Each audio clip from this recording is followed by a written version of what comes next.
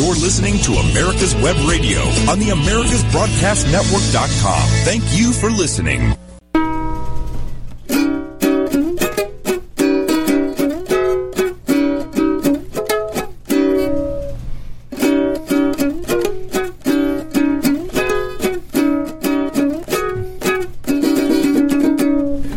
Son las 2 de la tarde. Estamos transmitiendo desde Atlanta, Georgia, desde América Web Radio, y esto es Hablemos Venezolano. ¿Qué tal? Les habla Carlos Alfredo Torres Fletcher. Me llaman Cat por las 3 iniciales de mis 2 nombres y mi primer apellido, y me conocen como Cat Fletcher en el mundo americano. Pero soy un estadounidense de origen venezolano, nacido en Caracas, Venezuela, precisamente detrás del Hotel Tamanaco, en una pequeña clínica que se conocía como el Urológico de San Román, que no sé si todavía exista. Y esta primera noticia envuelve al Hotel Tamanaco, uno de los hoteles más emblemáticos de Caracas. El Hotel Tamanaco deja de pertenecer al Grupo Intercontinental.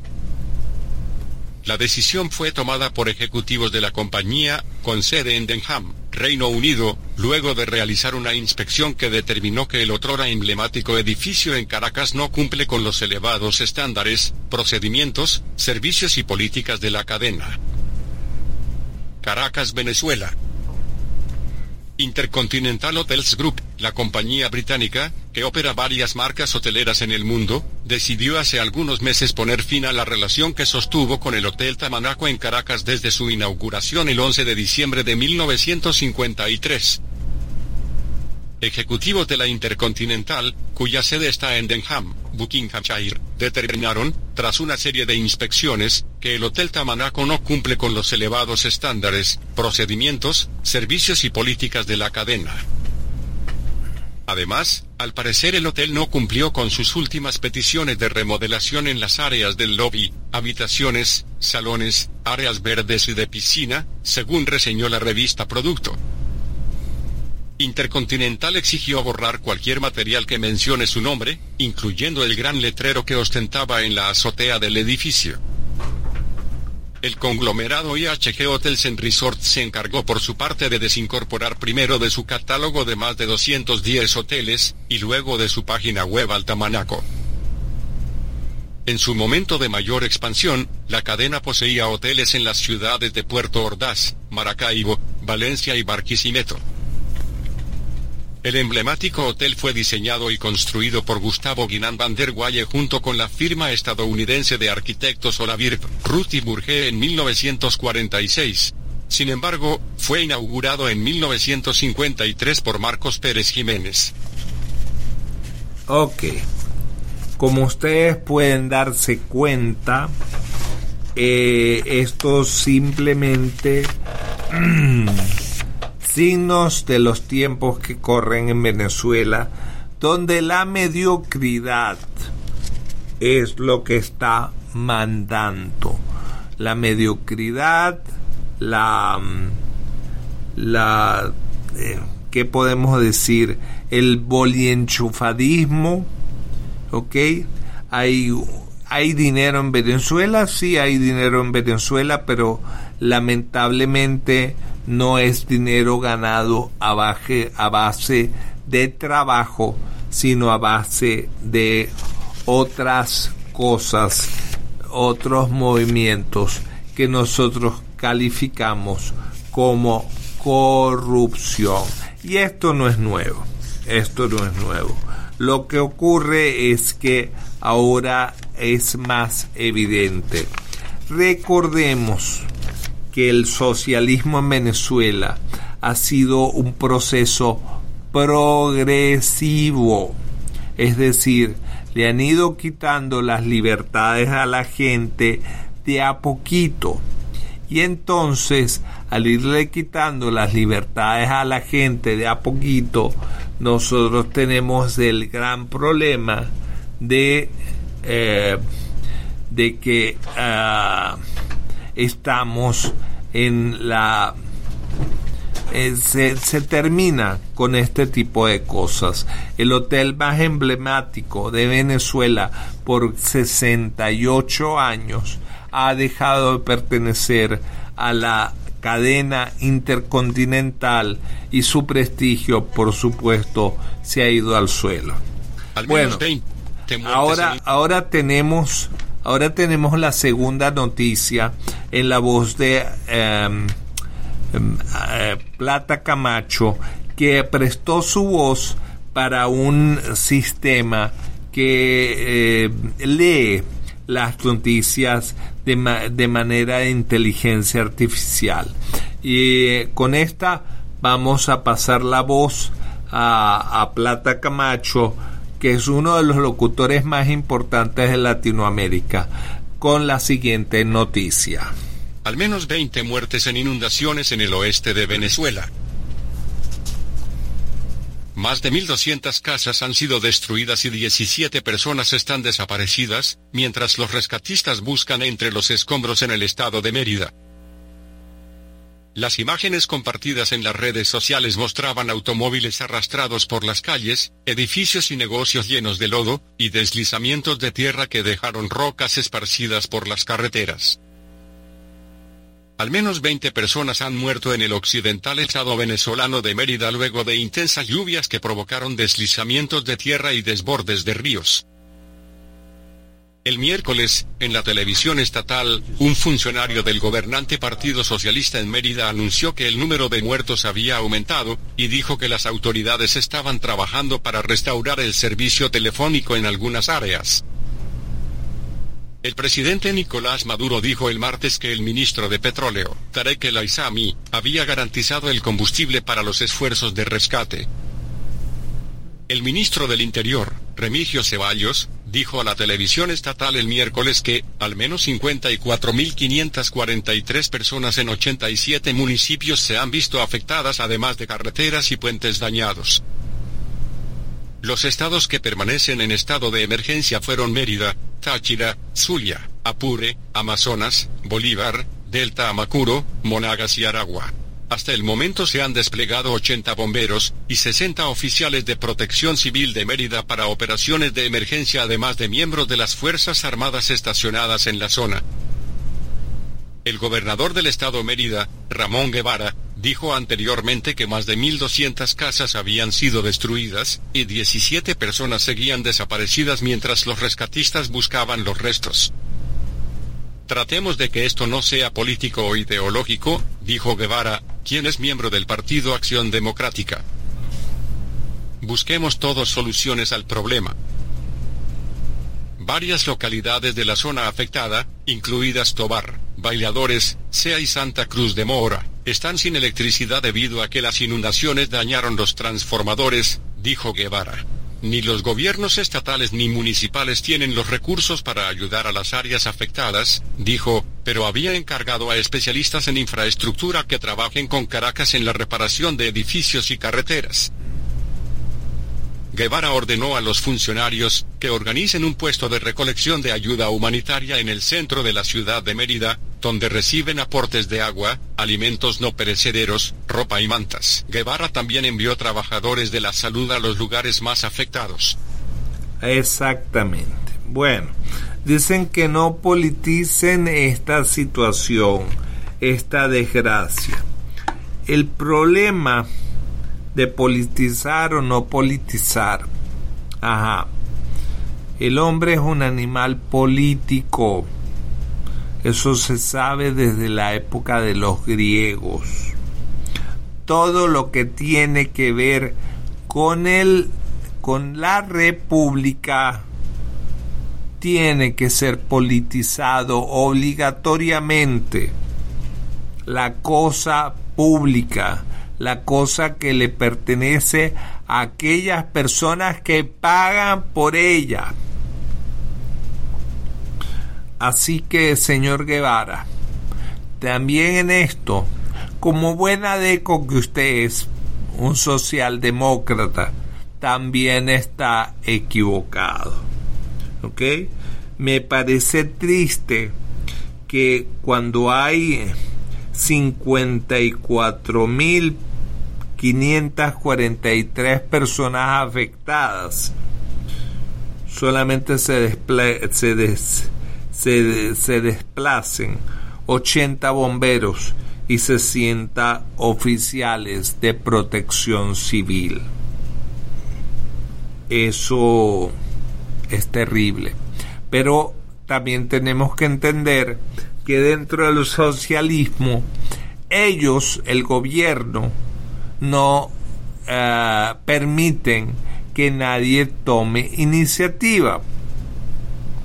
Entonces, si ellos no permiten que nadie tome iniciativa, por ejemplo, ordenó a funcionarios que organicen un puesto de recolección y ayuda humanitaria. Perdónenme, pero yo estuve envuelto en la recolección de ayuda humanitaria en el año 99, cuando la tragedia de Vargas, y estando nosotros en Miami, acumulamos 7 containers de ayuda. ¿Qué pasó con esos containers? Misteriosamente desaparecieron, porque es el mismo cuento de siempre, el mismito cuento de siempre. Al final, las ayudas no llegan porque son filtradas por agentes gubernamentales. Llámele usted la Guardia Nacional, voluntarios burócratas o como ustedes quieran llamarlo. Pero la verdad no es que politicemos las 20 muertes de compatriotas venezolanos que lamentablemente se repiten constantemente. No voy a decir que el gobierno tiene la obligación de evitar este tipo de tragedias, porque la humanidad está construyendo en lugares desde tiempos inmemoriales que realmente están proclives a este tipo de situaciones. Sin embargo, estamos en esta situación. Brett. Y entonces estamos a punto de terminar el primer break. Regresamos en un momento después de estos mensajes. If you live to serve and want to make an even bigger difference, consider joining the U.S. Army. With training in fields like medical care, linguistics, and engineering, an Army career can amplify your efforts with humanitarian opportunities all over the world. Plus, you'll receive competitive pay and incredible benefits, so you'll be taken care of, too. Learn more at GoArmy.com. Hello, my name is Rick White, and I'm the director of the Georgia Military Veterans Hall of Fame. I want to encourage all Georgia veterans to consider being nominated to the Georgia Military Veterans Hall of Fame. And if you are a Georgia veteran, then the definition of a Georgia veteran is either you were born in the state of Georgia, or you've lived here 10 years, or you were raised to right hand and joined the military in this state. You are considered a Georgia veteran. For further information, go to www.gmvhof.org, or you can contact me at 678-427-0915. We'd love to have your nomination for the Georgia Military Veterans Hall of Fame. Thank you so much. You're listening to America's Web Radio on the AmericasBroadcastNetwork.com. Thank you for listening.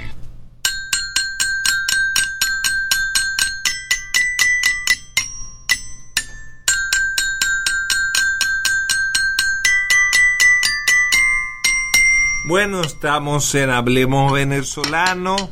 Josie Cruz no se encuentra con nosotros el día de hoy, pero prometió que la semana que viene iba a estar aquí. Vamos a ver.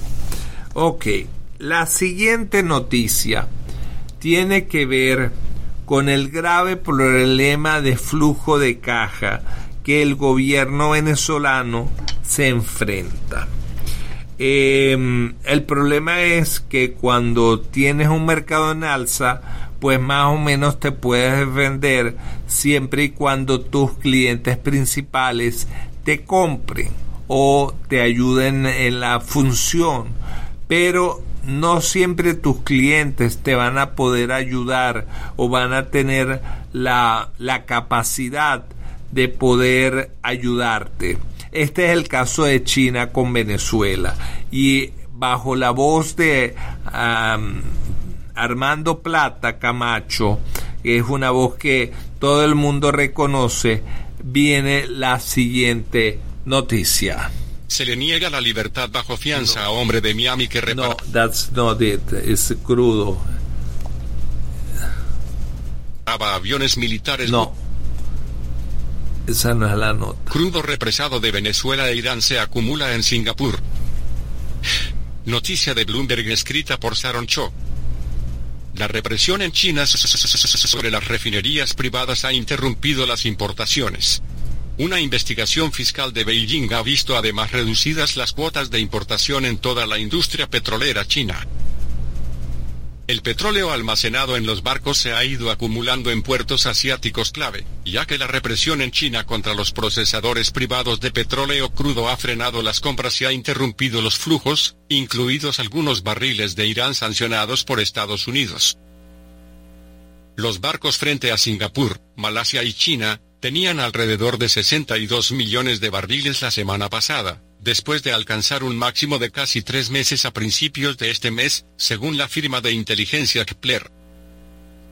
El petróleo venezolano y el grado más pesado de Irán, comúnmente importado como mezcla de asfalto, se encuentran entre las variedades que se detectan, dijo Kepler. Estos barriles que se encuentran en el sudeste asiático están en dificultades, dijo Anop Singh, jefe de investigación de buques cisterna del este de Suez en Braemar Agms y Proquinte Limitada, con sede en Singapur. La situación en torno a las sanciones de Estados Unidos cambia drásticamente, o alivia la represión de China sobre refinadores independientes. Dijo, China, el mayor importador de crudo del mundo, ha estado investigando a las refinerías privadas para reforzar el cumplimiento de las obligaciones fiscales y las normas ambientales. Estas investigaciones han visto recortar las cuotas de importación en un momento en que los mercados mundiales de crudo se han visto afectados por la propagación de la variante del coronavirus Delta y las perspectivas de un estímulo monetario reducido. Eso ha visto caer el Brent de referencia global a los $60 por barril después de subir $80 tan recientemente como en el mes de julio. Por lo general, los suministros se acumularían en alta mar solo cuando el mercado está en contenido, que es una estructura bajista que alienta a los comerciantes a fijar precios más altos en el futuro y acumular petróleo para ventas posteriores.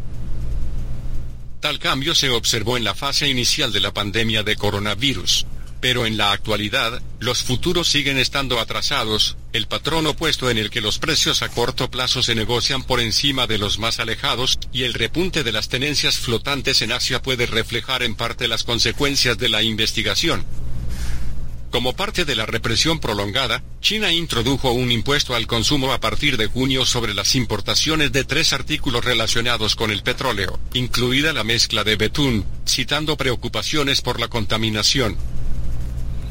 Eso ha contribuido a la acumulación de petróleo en barcos frente a los puertos asiáticos, ya que la sustancia es similar al asfalto que se usa para la construcción de carreteras e impermeabilizar techos, y a menudo se usaba como cobertura para enmascarar los flujos reales de petróleo iraní y venezolano hacia Asia.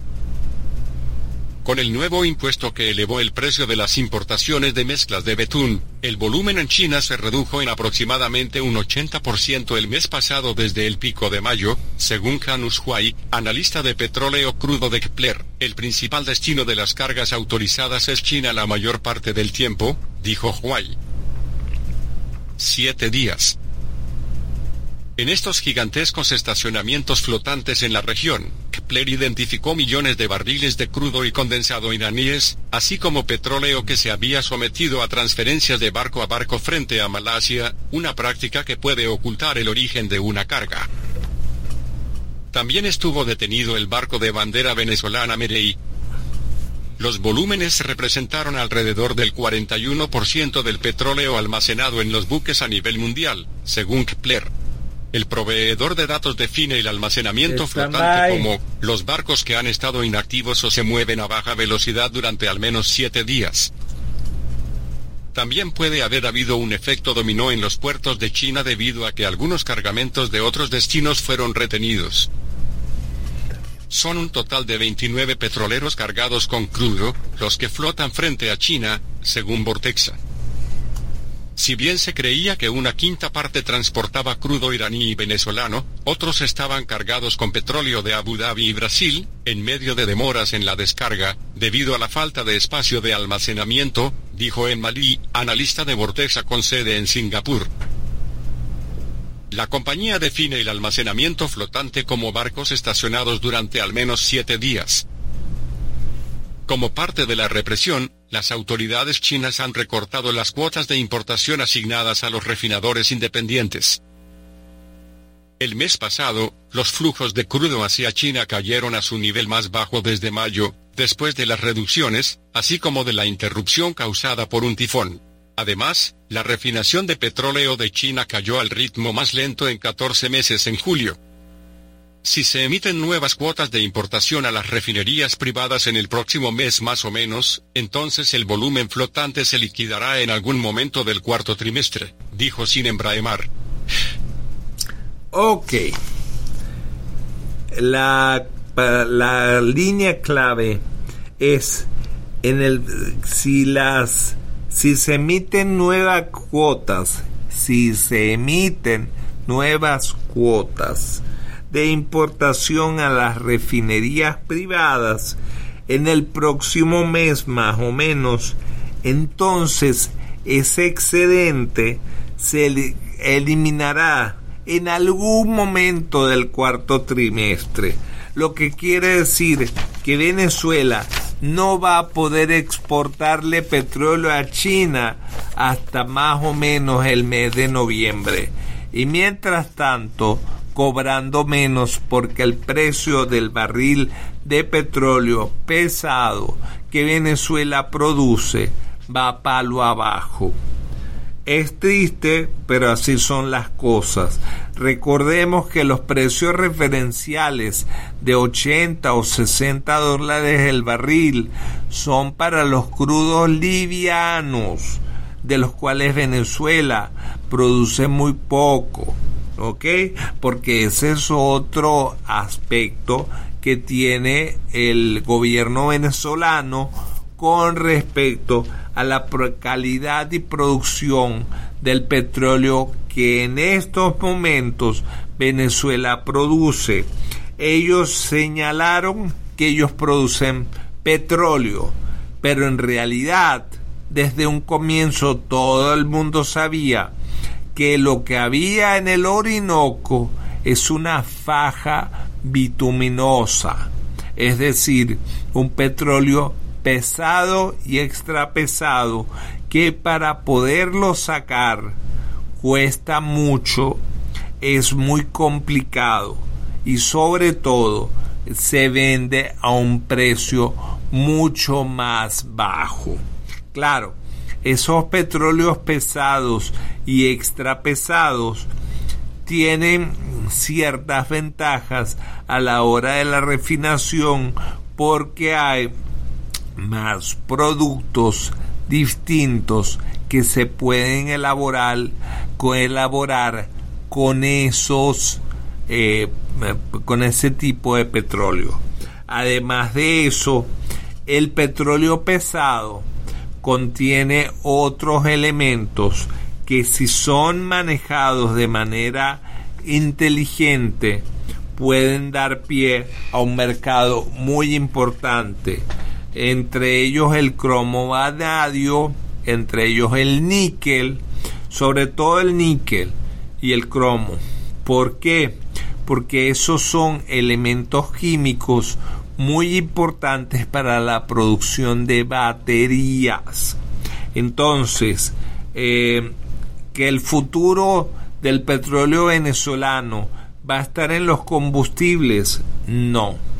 Es muy probable que el futuro del petróleo venezolano se encuentre en la extracción de estos minerales que están en ese petróleo pesado y ultra pesado. El Instituto Venezolano del Petróleo, hace más de 40 años, cuando se estaba hablando de la exploración en la faja bituminosa del Orinoco, porque estos comunistas piensan que con cambiarle el nombre a las cosas ya cambiaron las situaciones. No, señores, lo que hay en Venezuela es bitumen, no petróleo crudo. Se necesita mezclar ese bitumen con ese petróleo más liviano, que el llamado condensado, para que se cambie los grados API de ese petróleo y se pueda inyectar y extraer del pozo. Es una maniobra muy compleja que los venezolanos dominaban hace un poco más de 20 años, cuando Venezuela producía cerca de 3 millones de barriles diarios del excremento del diablo. Como lo decía Juan Pablo Pérez Alfonso. Lamentablemente, después del paro petrolero, después de la expulsión de muchísima gente que realmente sabía cómo se manejaba la industria, ustedes ven que ahora la producción venezolana apenas está llegando al 500,000 de barriles de petróleo crudo al día. ¿Qué quiere decir eso? Que estamos produciendo en Venezuela una sexta parte de lo que se producía al comienzo de la administración comunista Chávez Maduro. Y bueno, con este mensaje nos vamos a los mensajes comerciales. Hi, this is Steve Ronaldo, host of the Classic Car Show on America's Web Radio. Just talking to you about antique car insurance. I think that if you're looking for the best coverage for your classic car, consider J.C. Taylor Insurance. They've been my insurer for years in this hobby and have the top rating of all of the insurance companies in the hobby. When you get ready for insurance, call J.C. Taylor or visit jctaylor.com on the internet. Ladies and gentlemen, boys and girls of all ages, join me, Roger B., every Tuesday at 1400 hours right here on America's Web Radio for the Locked and Loaded Show. We will talk about guns, weapons, ammo, gun accessories, prepping, and so much more. So be sure to join us every Tuesday at 1400 or 2 p.m. for Locked and Loaded on America's Web Radio. If you live to serve and want to make an even bigger difference, consider joining the U.S. Army. With training in fields like medical care, linguistics, and engineering, an Army career can amplify your efforts with humanitarian opportunities all over the world. Plus, you'll receive competitive pay and incredible benefits, so you'll be taken care of, too. Learn more at GoArmy.com. Hey folks, this is Victor with the On Point with Victor show. Make sure you listen every Tuesday 1 to 2, only right here on America's Web Radio, the On Point with Victor show. Remember folks, I'm not angry, I'm just right. And you can find out why every Tuesday from 1 to 2, the On Point with Victor show, only right here on America's Web Radio. You're listening to America's Web Radio on the AmericasBroadcastNetwork.com. Thank you for listening.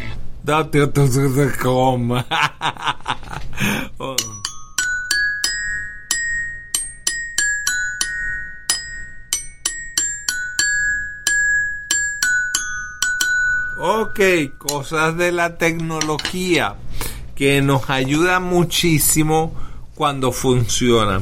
Cuando no funciona, bueno, tratamos de tapar los huecos. La siguiente nota tiene que ver con otro escándalo legal en contra de un venezolano que ha violado las leyes internacionales y sobre todo las leyes de los Estados Unidos. Esta nota, en la voz de Armando Plata, es muy importante porque implica los resultados de más de 4 años de investigaciones que se siguieron a ciudadanos venezolanos que estaban violando la ley impunemente, lo que nosotros conocemos como los bolichicos o los bolienchufados. Y con esto vamos a la noticia. Se le niega la libertad bajo fianza a hombre de Miami que reparaba aviones militares rusos en Venezuela. Escrito por Joshua Goodman, Cleveland, Ohio. A un empresario de Miami acusado de prestar servicio a la flota de aviones de combate rusos de Venezuela, en violación de las sanciones de Estados Unidos, se le negó la libertad bajo fianza, ya que un juez federal determinó que era un riesgo de fuga debido a los amplios vínculos con el ejército del país sudamericano. Jorge Nóbrega admitió haber estado en varias bases aéreas venezolanas, haber volado en aviones militares y tener amigos dentro del ejército en su reciente arresto, dijo un fiscal federal en una audiencia de acusación el miércoles. El caso contra el previamente desconocido Nóbrega, que según los fiscales probablemente incluirá cargos de lavado de dinero, se destaca de un grupo de otras investigaciones criminales en curso centradas en la corrupción en Venezuela, porque es uno de los primeros en investigar los tratos del ejército venezolano, una pieza clave de apoyo al presidente Nicolás Maduro. También es probable que arroje luz sobre cómo el gobierno socialista de Maduro comenzó a depender de TIPCO Asphalt, empresa que cotiza en bolsa en Tailandia, un antiguo comprador del petróleo crudo del país, para realizar pagos en todo el mundo una vez que las sanciones de Estados Unidos impuestas en 2019 le cortaron el acceso a los mercados occidentales y bancos. Nóbrega habló durante más de 2 horas con investigadores del Departamento de Seguridad Nacional, y reconoció haber recibido 2 pagos en marzo de 2020 de TIPCO, dijo el fiscal Kurt Lunkenheimer en la corte. Más de 2,4 millones de euros, 2,8 millones de dólares, supuestamente fueron transferidos entre marzo y julio de 2019 de TIPCO, a una cuenta bancaria en Portugal a nombre de la empresa de Nóbrega, Achaval Technologies, según investigadores federales. De esa cantidad, la mayor parte se transfirió a las cuentas estadounidenses de Nóbrega, pero alrededor de 1 millón de euros en el banco portugués sigue sin contabilizarse. Podría tener los medios para vivir bien fuera de Estados Unidos si tuviera que huir, argumentó Lunkenheimer. La jueza Jacqueline Becerra estuvo de acuerdo, y dijo que sus vínculos con el gobierno de Venezuela, y el hecho de que él tiene una esposa concubina y 2 hijos menores viviendo en Venezuela, también fueron un factor en su decisión de rechazar una solicitud de libertad bajo fianza. Esta fianza incluía ofrecer como garantías 2 apartamentos en Miami, así como una casa en Orlando, propiedad que Nóbrega aún posee con su ex esposa. La denuncia penal y la declaración jurada contra Nóbrega alegan que su empresa en Miami vendió a los militares venezolanos una espuma supresora para aislar los tanques de combustible de los aviones de combate Sukhoi, que se usa para evitar que exploten bajo el fuego enemigo.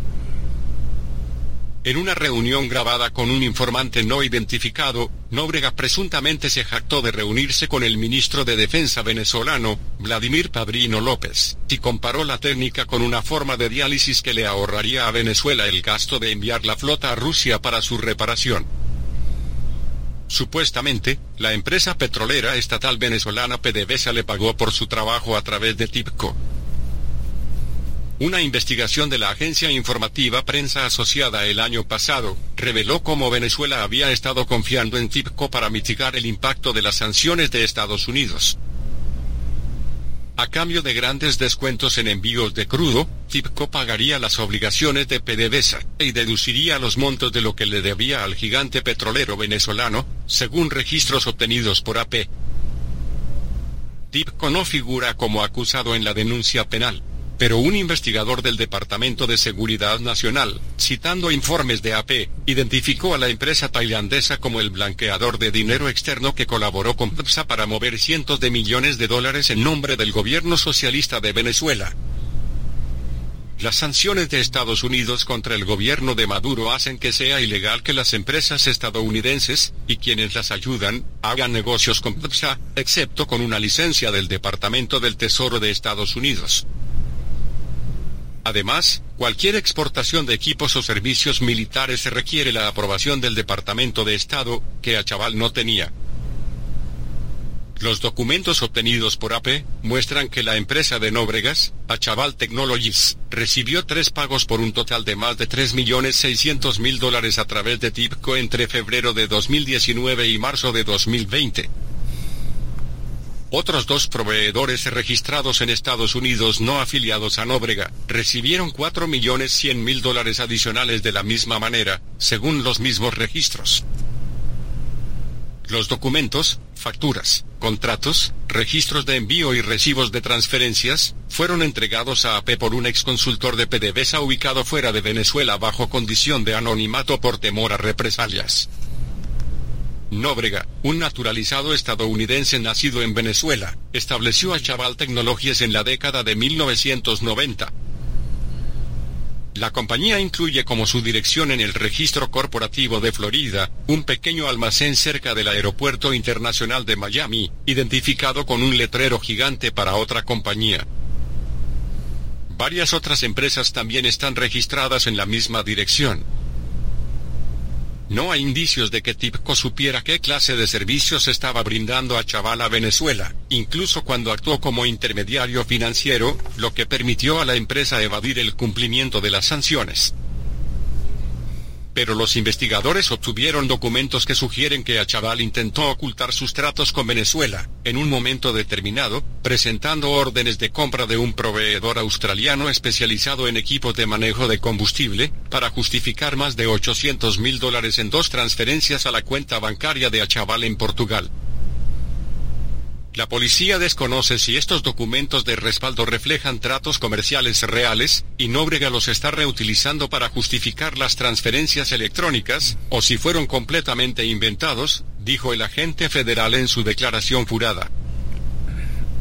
TIBCO no respondió a una solicitud de comentarios sobre la denuncia penal, pero el presidente ejecutivo Chayuat Rivaluat, en un correo electrónico a AP el año pasado, dijo que cualquier pago a terceros a pedido de PDVSA correspondía estrictamente a sus compras de petróleo de Venezuela.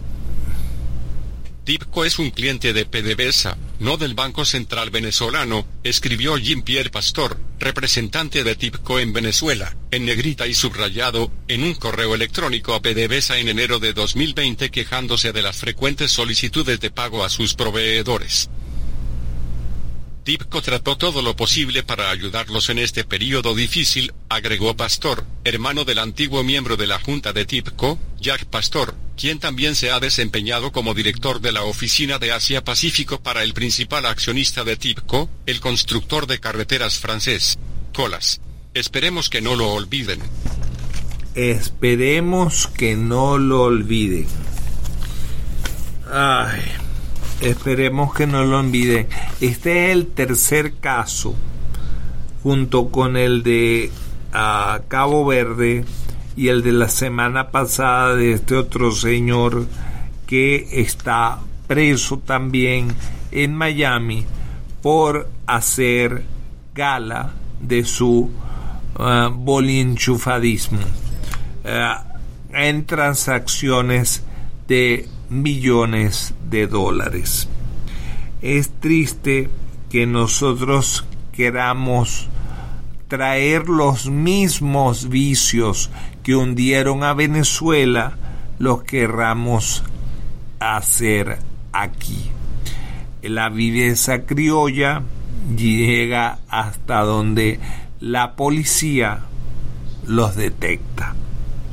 Lamentablemente, como vieron este señor en su declaración jurada, iba a pedir entregar 2 apartamentos de Miami y una casa en Orlando. Estamos hablando de millones de dólares de garantía, pero debido al comportamiento de esta persona, se le consideró sujeto de alto riesgo, no merecedor de una libertad bajo fianza. Como decía mi padre, a ti te lo digo, mija, escúchalo tú, mi nuera, porque lamentablemente tanto va el cántaro al agua hasta que termina rompiéndose. Es triste, pero es así. Los venezolanos que están viniendo, sobre todo la tercera ola, esta ola que vino después del, probablemente del año 2005, hasta más o menos 2 años atrás, eran gente que venían forrados en billete, que pusieron dinero a montón. Algunos eran dineros legítimos, pero otros eran gente con muchas relaciones con el gobierno tiránico de Venezuela. Esas fortunas injustificables, o esas fortunas de gente que no le importaba hacerla aún bajo el dolor y sufrimiento de muchos conciudadanos. En el caso de,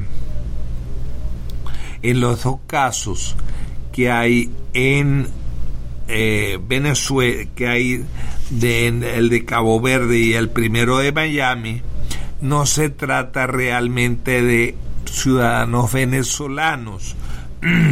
Eran ciudadanos sirios que tomaron la nacionalidad venezolana para hacer negocios con Venezuela, con el gobierno de Venezuela. Y cuando hablamos de ciudadanos sirios, se levantan todas las banderas, porque ahí se implica el tráfico de drogas.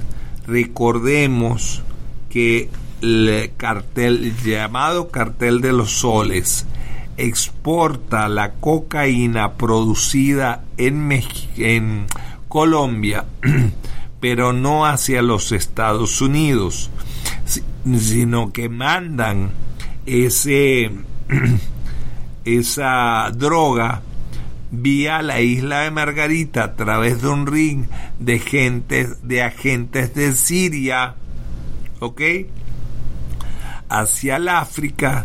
De ahí cubren el territorio africano, van hacia el norte de África y de ahí Europa. Y el dinero generado por ese cartel en gran parte ha ido a las arcas del gobierno de Siria para financiar la guerra que ellos han tenido durante los últimos 7 años. Bueno, vamos a mensajes comerciales y después regresamos con la siguiente nota que tiene que ver con la violación de los derechos humanos en Venezuela. Enseguida regresamos. Take it away. Hello, my name is Rick White, and I'm the director of the Georgia Military Veterans Hall of Fame. I want to encourage all Georgia veterans to consider being nominated to the Georgia Military Veterans Hall of Fame. And if you are a Georgia veteran, and the definition of a Georgia veteran is either you were born in the state of Georgia, or you've lived here 10 years, or you were raised to right hand, joined the military in this state, you are considered a Georgia veteran. For further information, go to www.gmbhof.org, or you can contact me at 678-427-0915. We'd love to have your nomination for the Georgia Military Veterans Hall of Fame. Thank you so much. Hello, I'm Dr. Mike Karuchak. Have you ever wondered what doctors talk about amongst themselves? If you do, join us on the Doctor's Lounge and hear the doctors' conversations amongst themselves. Join me and my co-host, Dr. Hal Schertz, every Thursday morning, 8 to 9 a.m. Ladies and gentlemen, boys and girls of all ages, join me, Roger B., every Tuesday at 1400 hours right here on America's Web Radio for the Locked and Loaded Show. We will talk about guns, weapons, ammo, gun accessories, prepping, and so much more. So be sure to join us every Tuesday at 1400 or 2 p.m. for Locked and Loaded on America's Web Radio. You're listening to America's Web Radio on the AmericasBroadcastNetwork.com. Thank you for listening.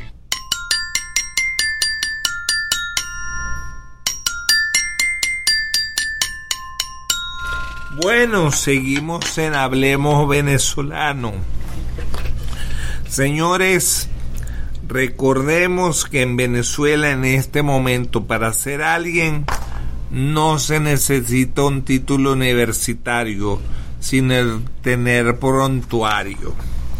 Es triste que, por ejemplo, el actual presidente de la Corte Suprema de Justicia en Venezuela haya tenido los antecedentes penales que tiene y hoy sea el que dirige la justicia en Venezuela.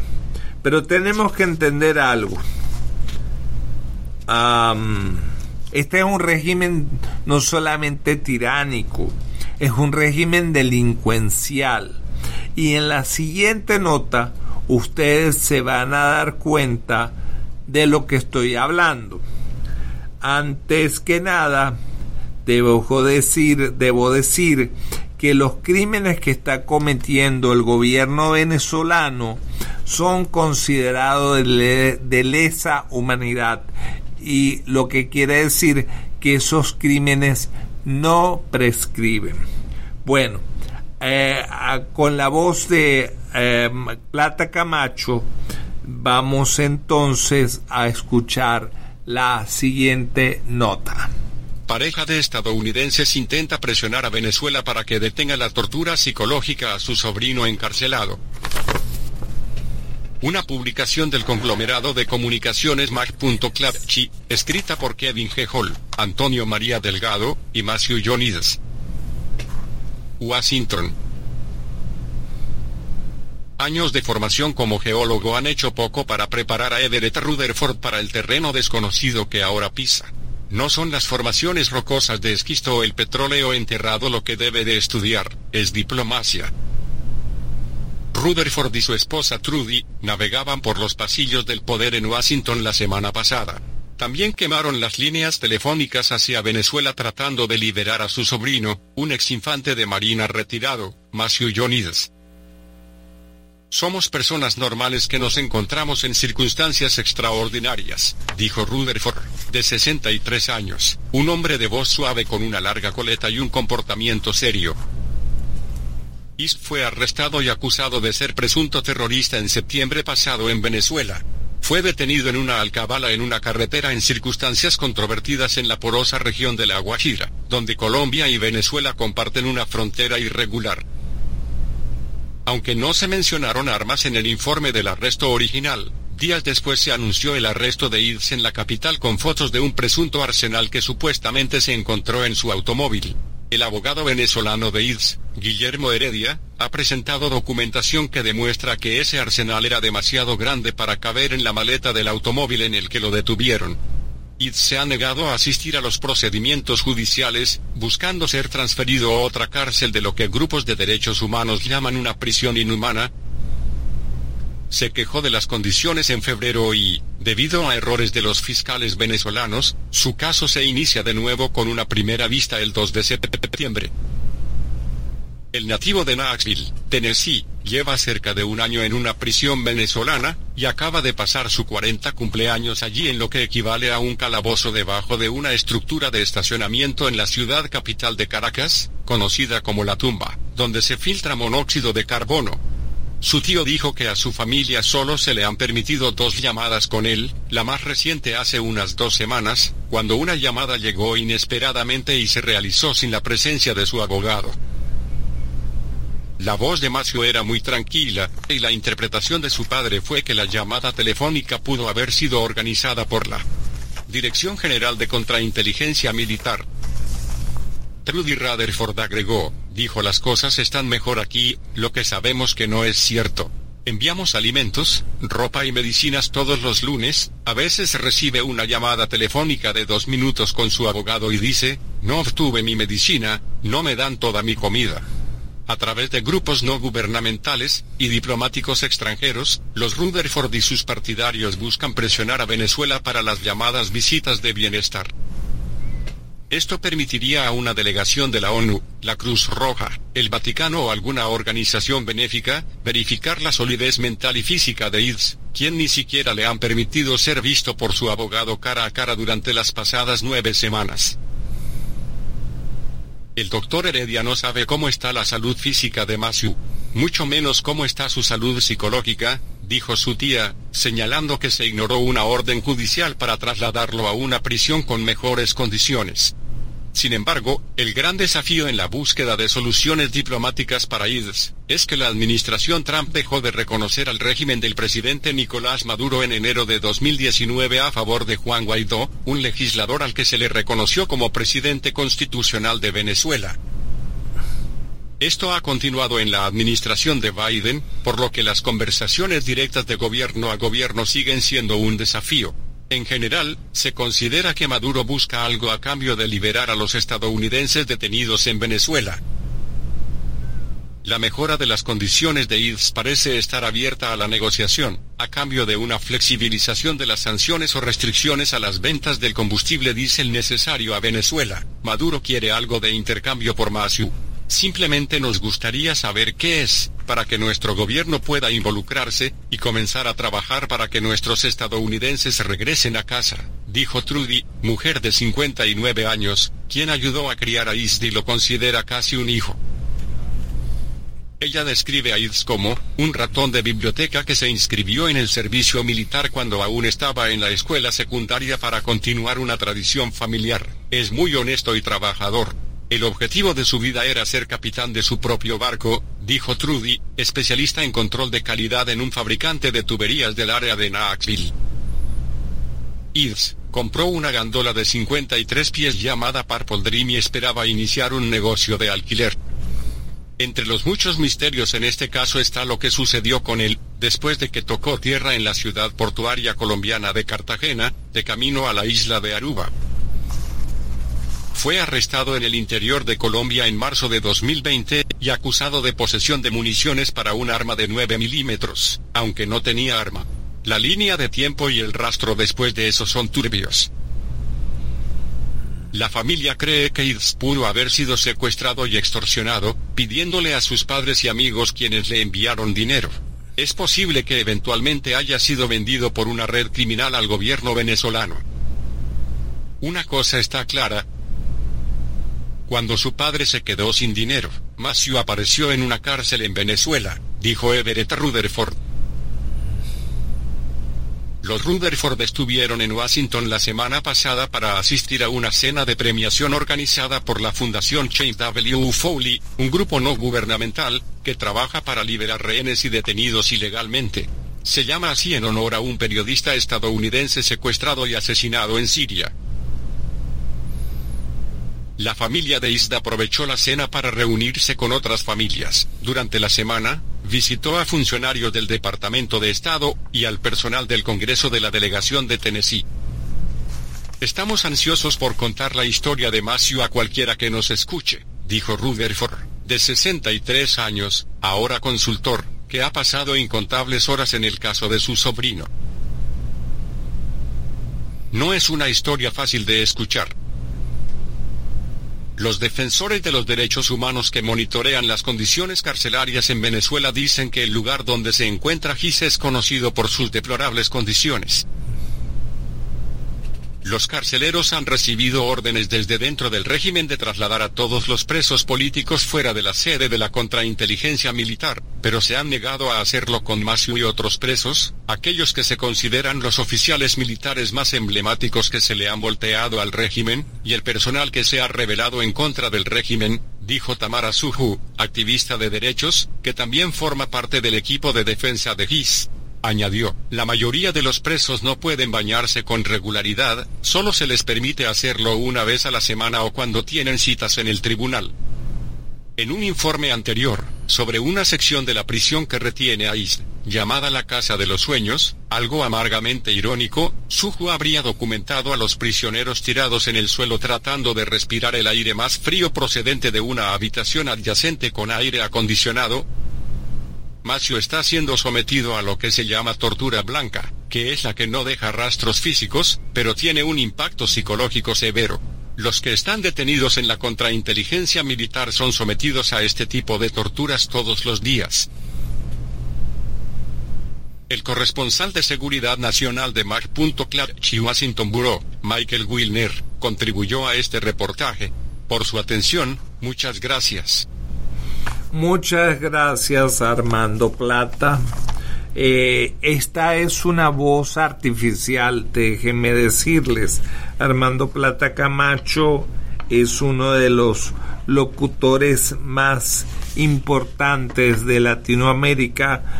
Tengo la gracia de contar con su amistad por más de 30 años, cuando él funda en Miami lo que se llamó Radio Claridad, después Calidad, y ahora es Radio Caracol en Miami. Bueno, esto es signos de los tiempos que corren. El futuro de la radio está aquí. Nosotros estamos haciendo esfuerzos extraordinarios para sacar adelante este programa. Entonces, como se dieron cuenta, en Venezuela se utiliza la tortura constantemente, la tortura física y la tortura psicológica. Y la tortura está considerado un crimen de lesa humanidad. Así que los inventores de este cuento saben muy bien que una vez que se acabe la tiranía, si es que se llega a acabar, pues van a tener que responder por sus acciones. Nos queda un minuto. Yo les pido por favor que vayan a la página web de America's Web Radio, es americaswebradio.com, y patronicen esta emisora de radio que se escucha a nivel mundial. Agradezco también muchísimo la gran cantidad de personas que están escuchando nuestra programación. Bueno, así es y así será. Espero con el favor de Dios este programa se ha terminado. Como decía el finado Renio Tolina, se acabó el show. Los quiero mucho y será hasta la próxima semana, donde Josie Cruz y este servidor, con el favor de Dios, estaremos de nuevo con ustedes. Muchas gracias. You're listening to America's Web Radio on the AmericasBroadcastNetwork.com. Thank you for listening.